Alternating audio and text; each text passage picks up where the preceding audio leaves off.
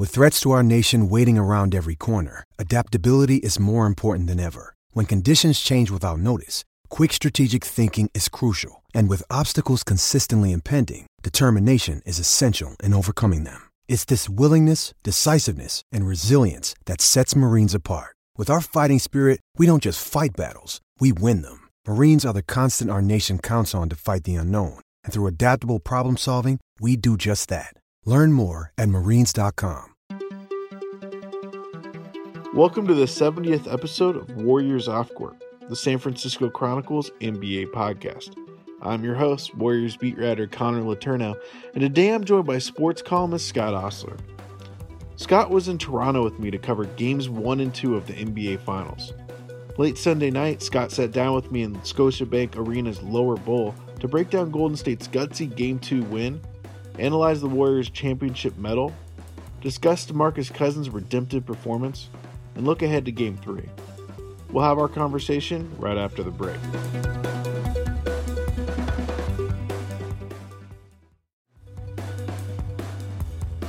On Sunday, Scott Ostler sat down with me in Scotiabank Arena's lower bowl. Scott, here we are. It's almost 2 a.m. Toronto time. Full disclosure, as of this moment, I have a flight in less than 6 hours. Hoping to change it. Hopefully Air Canada is cool about that. But an exhaustingly entertaining game that we witnessed, Game 2 of the NBA Finals. Warriors won 109-104, a game that they were down 12 in the second quarter. Had one of their signature third quarter blitzes, but the storyline really extends far beyond your stereotypical Warriors third quarter blitz. Overcame a bunch of injuries tonight, tons of adversity. Just to kind of run through them real quick, Steph Curry was dehydrated earlier in the game, had some energy gels to kind of get over that. Started 0 for 6, ended up finishing with 23 points. Andre Iguodala collided into Marc Gasol in the second quarter with an apparent fell to the ground with an apparent head injury. Ended up coming back, starting the second half, and hitting the most important shot of the game down the stretch. Klay Thompson was huge for the Warriors with a team-high 25 points, 18 of which were in the first half.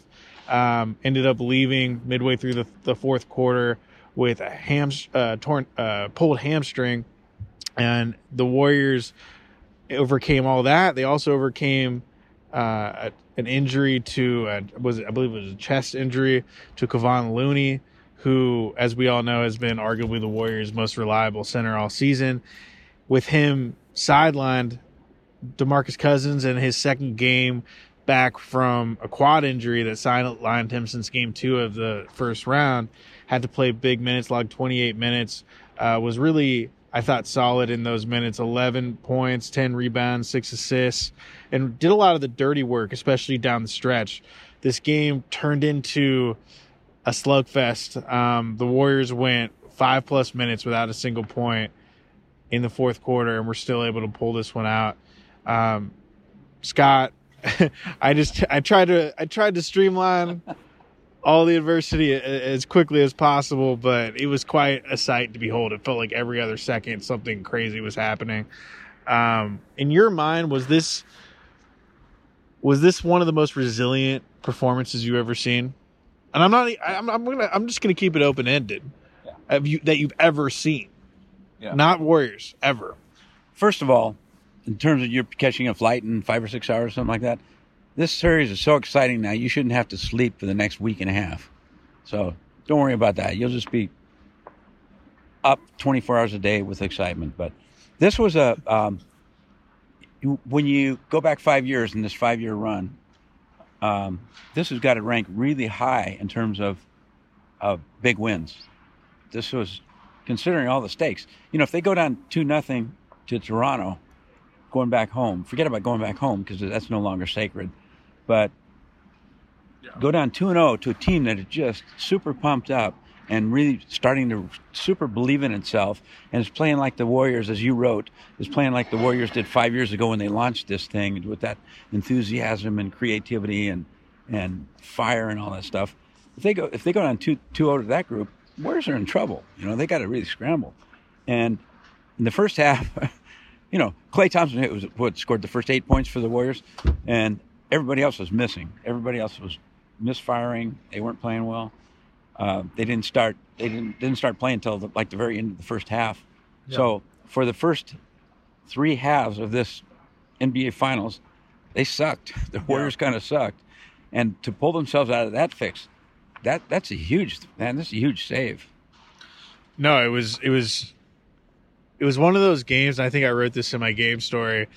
It was one of those gutsy performances that lends credence to cliched phrases like championship pedigree and winning DNA and all those kind of catchphrases that championship teams like to bandy about. And as sports writers, we often roll our eyes because, it's a lot of terms like that can be overused. But tonight was an example of why those phrases are actually based in something real, because the Warriors, in my mind, won tonight because they do have that quote-unquote championship pedigree.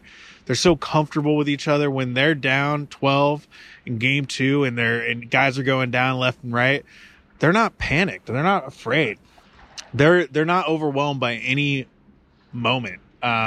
They have the utmost confidence that they can win under any situation. Everything seemed to go wrong for them in that first half, and yet they were only down 5 points at halftime. And as Draymond Green put it post-game, we can overcome a 5-point deficit in 10 seconds. So that's whatever. They opened the third quarter on an 18-0 run, I believe. Going back to the second quarter, that ended up being like a 24-1 run. 20-0 run, which I believe, according to my stat crew, which feeding me from back in the office, that 20-0 run was the longest run in an NBA Finals in the era since the ABA. So that goes back, 3 decades plus. I wish I'd had that in my game story.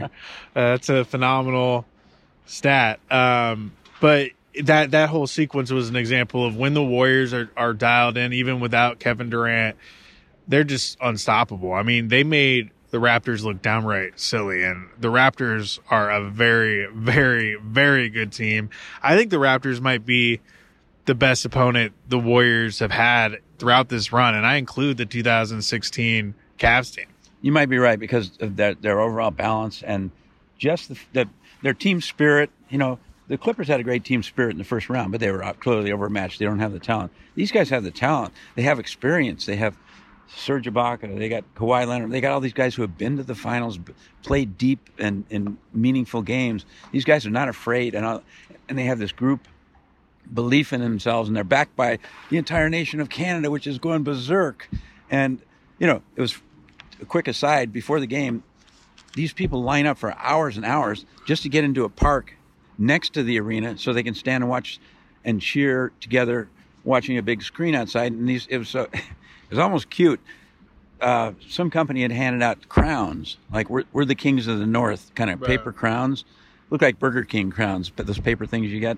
And thousands of these Canadian fans are wearing these silly paper crowns, but they were so fired up. It was kind of cool. So this is the kind of atmosphere the Warriors, not that the Warriors walk outside and see all this stuff, but they're aware that they're facing more than just a pumped-up team. They've got a whole nation against them. Yeah, and this felt like a huge game on several levels. I mean, I looked at the numbers earlier today, and teams that have gone down 2-0 in the playoffs have a 94% chance of losing the series. And so if the Warriors had lost this game, if any team is capable of coming back from a 2-0 deficit in the playoffs, it's definitely these Warriors. But just statistically, the odds are so stacked against them. Yeah, especially with as banged up as they are. Yeah, especially with how as banged up as they are, and you don't know what Durant's status is. There's no guarantees he'll be back for Game 3 or even Game 4 for that matter. But now that this series is tied 1-1 and they're going back to Oakland for home court advantage for 2 games, and you're looking at potentially getting Durant back. I mean, it feels like the Warriors are in a really good spot right now. Oh, yeah, yeah, definitely. And I don't know, just looking at the stat sheet tonight, one thing that jumps out at me is the assists, because as we know, when the Warriors are at their best, they're going 30-plus assists. Tonight they had 34 assists, which is great, but then you look at Toronto, which is trying to play Warrior-type ball, they had 17 assists, so 34 to 17 assists. That's the one stat that really jumps out at me and shows how what kind of Warrior game this was on offense and defense. Yeah, no, I agree. And one thing that was interesting about this game too was you got some really timely contributions from guys. Quinn Cook had 9 points off the bench, a couple of really big shots in that fourth quarter. The fact that he's even playing in those crunch minutes kind of boggles my mind. I mean, think about where this team was 3 weeks ago, 2 weeks ago, when guys like Jerebko, Quinn Cook, Jordan Bell could not even sniff the floor. And here they are, getting meaningful minutes. Jerebko and Bell didn't get a ton of time tonight, but Quinn definitely did. And Alfonso was key at times. And Andrew Bogut, who did not play in the last game, definitely helped at times. So kind of just reinforces that whole strength in numbers philosophy. And I think that's one huge difference between the Warriors and the Raptors, and I think that's a big reason why the Warriors won tonight. You look at the Raptors lineup, they only played 8 guys. And, you had, all 3 of those bench guys playing 16-plus minutes. And this is a Raptors team that, entering the series, was supposed to have a much better bench than the Warriors, was supposed to have a much better depth. But the reality of the situation is that I think that the Raptors have 3 really good bench guys. The 3 guys that played tonight: Fred VanVleet, Serge Ibaka, Norman Powell, OG Anunoby. I don't know how to pronounce his last name. So OG, the guy from Indiana, I believe second or third year player. He's an athletic wing, could definitely play, but he's coming back from an appendicitis. He was technically available to play tonight, but it just wasn't realistic for him to play in this high stakes of a game. He's a guy who, if healthy, I think could be a real help, but, he's just not. And then, you have Patrick McCaw, who we are all very familiar with, played game 1, but not a real difference maker. Jeremy Lin, he's a guy who is obviously well known, but is kind of, I think, an empty stats guy, not really going to help you at this stage. So I guess what I'm trying to say here is that the Warriors bench isn't that much worse than the Raptors bench, even though that was kind of the big advantage for the supposed big advantage for the Raptors entering the series. Yeah, and one thing about the Warriors bench, when you look at it, there's not one guy out of the 8 guys that played off the bench tonight who you look at and say, we know every night what the Warriors are going to get out of that guy. They're going to get a solid 12 minutes of this and that. These guys are all over the map. Sometimes they have great games, sometimes they don't. But to me, it shows what what Steve Kerr has built. It's not just his corny slogan, strength in numbers, but he builds a confidence in these guys. And for instance, tonight, Quinn Cook clanged his first 2 3-point shots. I think one was just clanged off the rim, barely made contact. The other one was really bad. And of course, Kerr didn't have a lot of leeway because he had guys hurt, so he had to kind of stick with Cook. But he did stick with him, show confidence in him, and Cook came back and stuck 3 3-pointers in a row in the second half, which were huge. So it's like a jack-in-the-box thing. You never know who's going to pop up for these guys. But tonight it was Cook, and for sure, Bogut had a couple alley-oops at the rim, and not off the bench, but Cousins was not off the bench, but out of nowhere, kind of came in, and his play, it's weird. What he seems to give them, I think, is like this weird fierceness. He plays so hard. He plays like a kid who just got cut from the varsity, and the coach said, because you're not playing hard enough, and I'll give you one more chance. So he goes out there and just kills it. But it's a weird chemistry they got going on now. Yeah, no, it's and like I said, Durant might be coming back. The big narrative after game 1 was the Warriors need Kevin Durant. And there were definitely times, especially in that first half, where I felt like Durant would be so helpful right now, because they were stagnating in such a big way. There were stretches where it just looked painful for them offensively. The Raptors, I was talking to Tim Bontemps tonight, who works for ESPN, covers the Raptors on a regular basis. He told me he thinks the Raptors are the best defense the Warriors have ever faced, and I agree with him.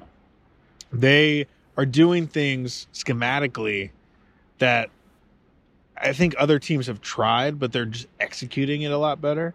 Like their aggressive pick and roll defense on Steph has been so much more effective than when you see other teams doing it. They have a guy like Fred VanVleet who can be very physical with him, but they also have other options to help him out. And Steph looked downright out of it in that first half. Now, yes, I do believe he was dehydrated. I'm sure that played a factor. He still got the finger thing. So there's always things, but it's rare that you see Steph that out of it. And from what I could tell from my vantage point, a lot of it had to do with the defense, because he was just getting harassed relentlessly. And so you got to tip your cap to Nick Nurse, first-year head coach, who I think has done as good of a job as you can do in terms of game planning for these Warriors. Yeah, especially when you consider last year that Toronto had a really good season, and they had the coach of the year, and they fired him to bring in Nick Nurse, which was a lot of people, everything I read was like, oh my God, how can they do that? They're idiots. It was a ballsy move.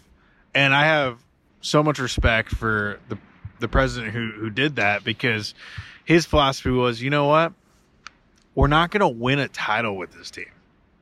And he was right. I mean, best case scenario, that team would have made the finals this year, but they would have either gotten swept by this team or they'd lose in 5 games. Yeah. This team actually has a chance to beat the Warriors. Yeah. And it's because he went out on a limb. He took a major risk in trading for Kawhi Leonard, and he changed his leadership. And as you know, I mean, you're obviously much more seasoned than me. You've been in the workforce longer than I have. Sometimes places need a change in leadership, and it's not because the previous boss or whatever was bad. It's just because things get stale, or just there needs to be a change made, right? Well, didn't we see something like that in Golden State? They had Mark Jackson, who kind of led them out of the wilderness and made them into defensive demons, and empowered Steph Curry and really made quantum leaps for the team. But Joe Lacob and his crew decided that he had taken them as far as he could go, and they needed something more. And I was one of the people that thought, I was not a huge Mark Jackson fan, but I thought, the guy's done a good job. He doesn't deserve to get fired. What are they going to go find somebody better? Well, apparently they did. They found this guy, Steve Kerr. So it just goes to show that the people of vision, they don't always make every decision right, but to take big risks like that is part of the deal. That's how you make a great team. And, since we're leaving Toronto, we're obviously going to be coming back here for Game 5. We know that now. Luckily, I booked it. I booked my flight for Game 5 yesterday, just kind of suspecting that the Warriors weren't going to get swept. But since we are about to leave Toronto, I want to ask you, what were your thoughts of the city of Toronto, the vibe around the city in terms of their love for the Raptors, the fan base? What were your big takeaways? Well, the city, I was knocked out. First of all, their Raptor love is crazy. It seems like, a bunch of, they're all of a sudden jumping on the bandwagon. But they're, for the most part, Toronto and Canada is new to pro basketball, and certainly new to pro basketball at this high level and success. And I think it's kind of endearing the way they've jumped on it and the way they've supported this team. And in terms of the city itself, it's a fantastic city. It's a great place just to walk around. It's a charming city. The diversity is crazy, the culture and everything. And I know it's a cliche, but the politeness is beyond belief. I'm still coming to terms with it, because I keep running into people in situations where, in normal situation back where we live, people would get grouchy or crabby or honk their horn or yell at somebody or flip somebody off. And here it's just like, oh, it's okay. Hey, sorry. Oh, sorry about day. And it's, from the outside, it might seem corny or whatever, but to me, it was fantastic. I just loved it. Yeah, no, I honestly, I think I probably told you maybe a half dozen times since we've been here. Been here almost a week now. That I could see myself living here, and I mean that. I mean, just people here are just so nice. I think I could deal with the cold. And don't get me wrong, listeners, I love the Bay Area. It's an amazing place, but if you haven't been to Toronto, you need to go. Speaking of the niceness, my key to my hotel room was deactivated for some reason this afternoon, and I couldn't get into my room. And I go down to the lobby front desk, and I say, "Hey, my key's not working."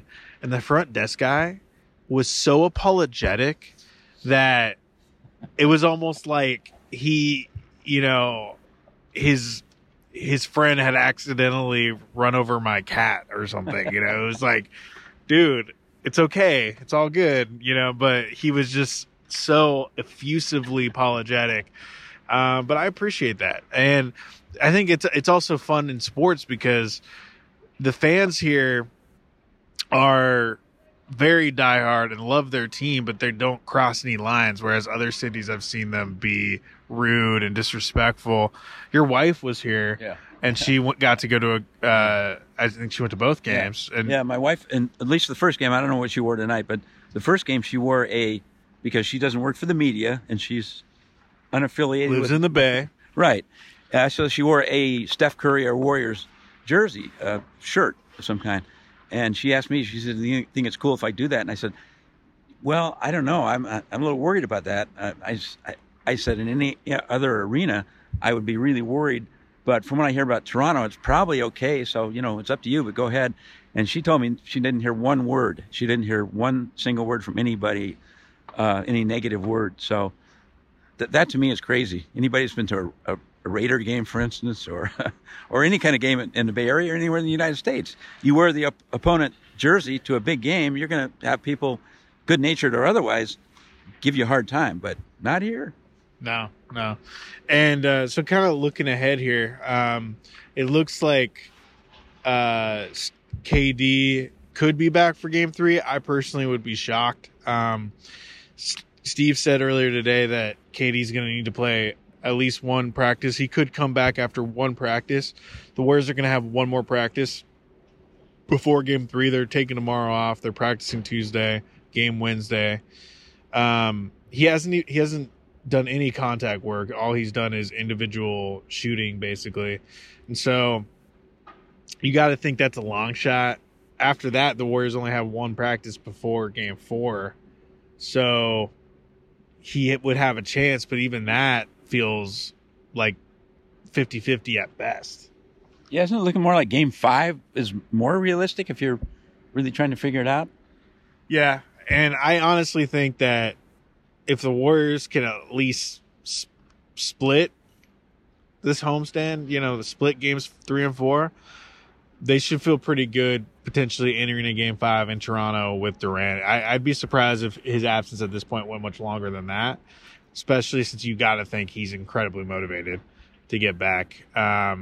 So that's got to be a good situation for the Warriors. But I'm not gonna overlook this Raptors team, man. I mean, they continue to impress me. Even though they lost tonight, I was impressed by them in a lot of ways. Kawhi Leonard, who was really not a huge factor in game 1, tried to put them on his back. Props, by the way, to Draymond Green, who did a much better job on Pascal Siakam. Pascal Siakam was only 5 for 18 for 12 points. This is a guy who went off for 32 in game 1. I had a feeling that was going to happen because you know how Draymond is when he gets embarrassed like that. He'll study the film and he'll make the necessary corrections, and he will embarrass the guy who embarrassed him, which is what he did tonight. Yeah, I agree. I think if you're a Warrior fan and you're behind this team, you got to feel really good about this. Just everybody, despite the injuries and everything, these guys are firing on all cylinders. Their confidence is high. They're fearless. They've been here before. They're not the least bit intimidated or worried or afraid. They're just going to come out and play their game, and their game is pretty special. And if I was a fan, I would like the way they were sitting right now. Definitely. And as a reporter, I like the way this series is going because it's been so interesting. A couple things to monitor before Game 3. Kevon Looney, his injury, he's having a CT scan and an MRI tomorrow. His status is a big deal to me. I know he doesn't score a lot, but he has been the most dependable center this team has had. He's very good defensively. He matches up really well with several of the Raptors' key players. And for the Warriors to feel really good about their chances going forward, he has to be healthy, at some point. Maybe he misses Game 3, but he needs to come back at some point. And Klay Thompson, that's huge. He tweaked his hamstring, and it looked pretty bad watching the video. It looked pretty bad, and he was limping when he left the arena tonight. So imagine, just briefly, if Klay doesn't play in Game 3 and Durant, we assume, doesn't play in Game 3, and that leaves kind of Steph Curry out there on a limb in terms of scoring. And tonight they did such a great job blanketing Curry that he got looks, but they were not open. He didn't get the usual. He'll get 4 or 5 pretty good open looks in most games tonight, man. His looks were... It's hard to imagine a world where, even at home, the Warriors beat the Raptors without Kevin Durant and Klay Thompson and DeMarcus coming back from an injury still. That's just hard to fathom. And Kevon too. If he doesn't play either, that's going to be a tall task. But the one thing about Klay, I don't think I've ever been around a player who is tougher than Klay. I mean, his injury history is remarkable. He hadn't had an even semi-serious injury until last season when he broke his thumb. I talked to his dad and stuff around that time, and he had not even missed more than a couple games at a time going back to middle school, high school. And there have been injuries. He just plays through them. And you guys remember the finals last year? Yeah, the high ankle sprain. And it was a kind of injury. I don't think enough was written about it. It was, from what I could read and understand, it was a phenomenal comeback. High ankle sprain, which normally would put you out for 2 or 3 weeks or more. What was he out, like 1 day or something like that? And he came back and played really well. That was great. Yeah. But from what I heard, he was having a tough time even like putting on a shoe, and he played, and he actually had a decent game, I believe. I think he had like 20 points in that game. The thing that I've learned though is that there's a big difference in basketball between an ankle injury and a hamstring injury. Sure. An ankle injury, you can kind of play through it if you really need to. But a hamstring injury, it's a little bit more wonky. Calf injury, even to a further degree. Maybe Klay could just top around on one leg.